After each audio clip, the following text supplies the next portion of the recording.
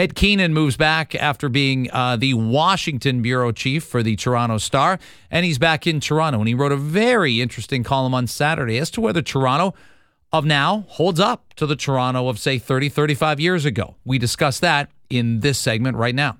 Everybody else has welcomed you back, so I'll do the same. Are you settling in nicely? I am settling in a little bit, noticing a lot of changes and some familiar things that I still love about the city.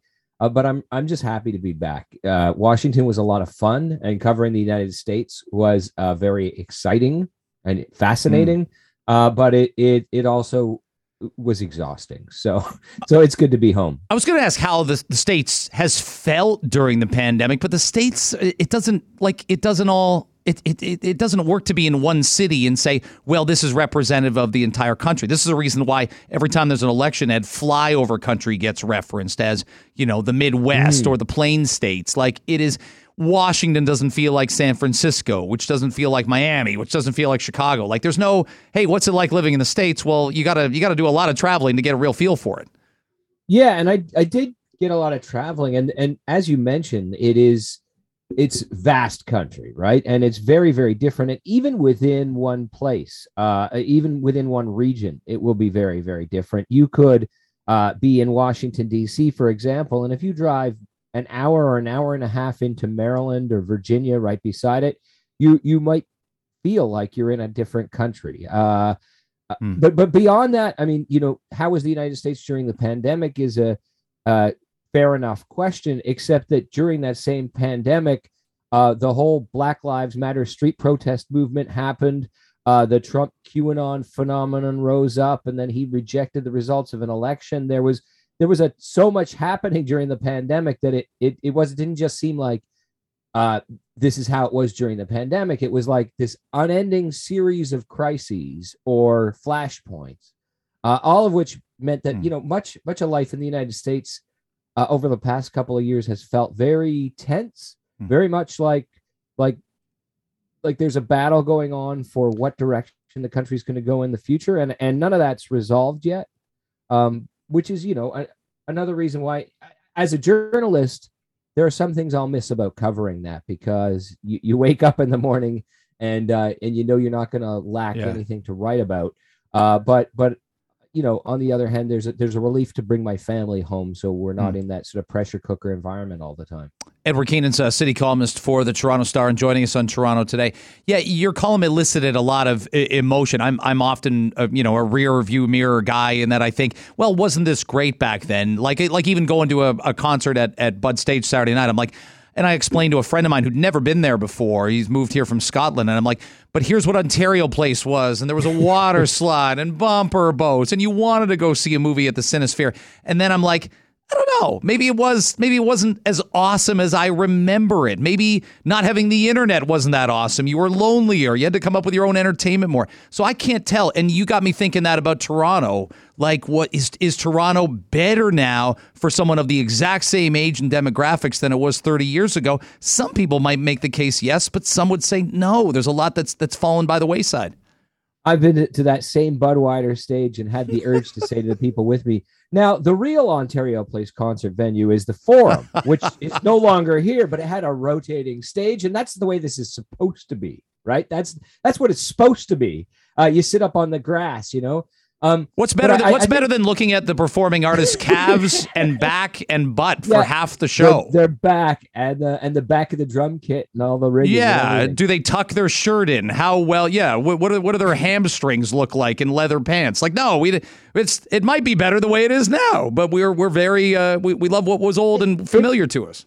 It might be, but I think and I explore this a little bit in the column, and I quoted a sort of a writer named Colson Whitehead who wrote about New York City, that you're a real New Yorker the first time you pass a place and say, that used to be Muncie's.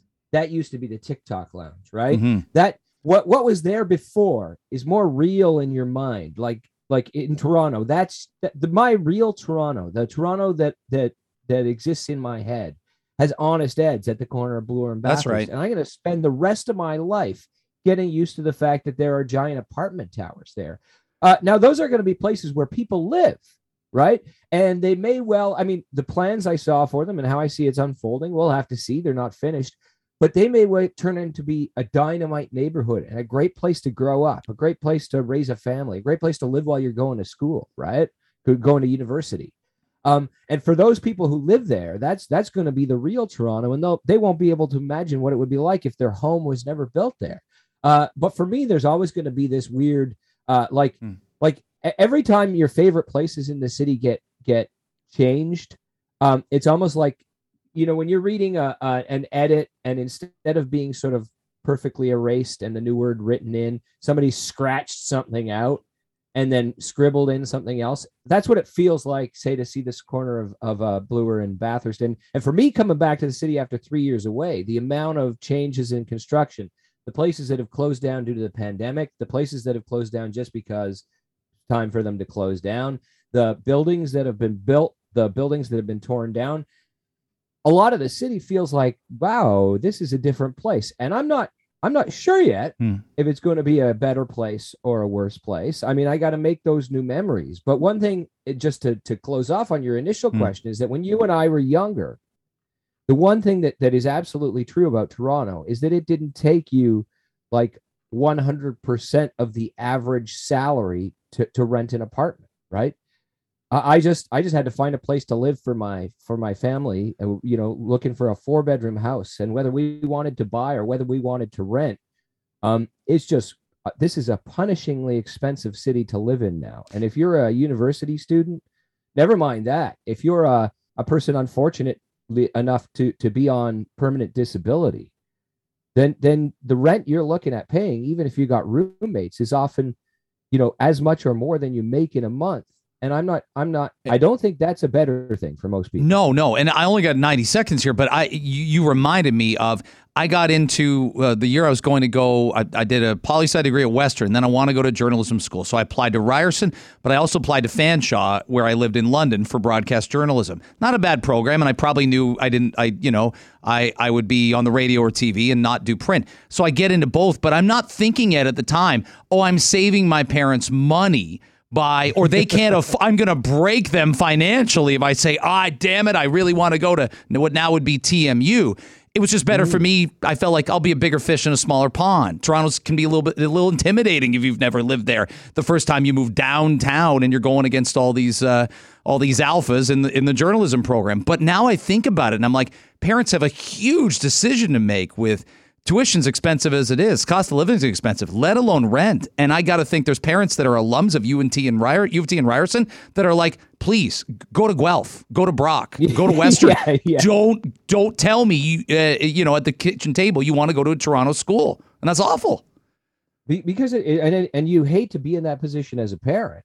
You hate it as a student too, when you feel like your choices are being constrained by real estate prices. Very, very much so. Listen, I got to leave it there, but let's have another chat in the next couple of weeks. I'd really love your stuff. I'd like that, Greg. All right, Edward Keenan joining us, city columnist for the Toronto Star. His op-ed, returning to Toronto, got me thinking, can I love my city's future the way I love its past? It's a complex question. That's why we love talking to guests like that.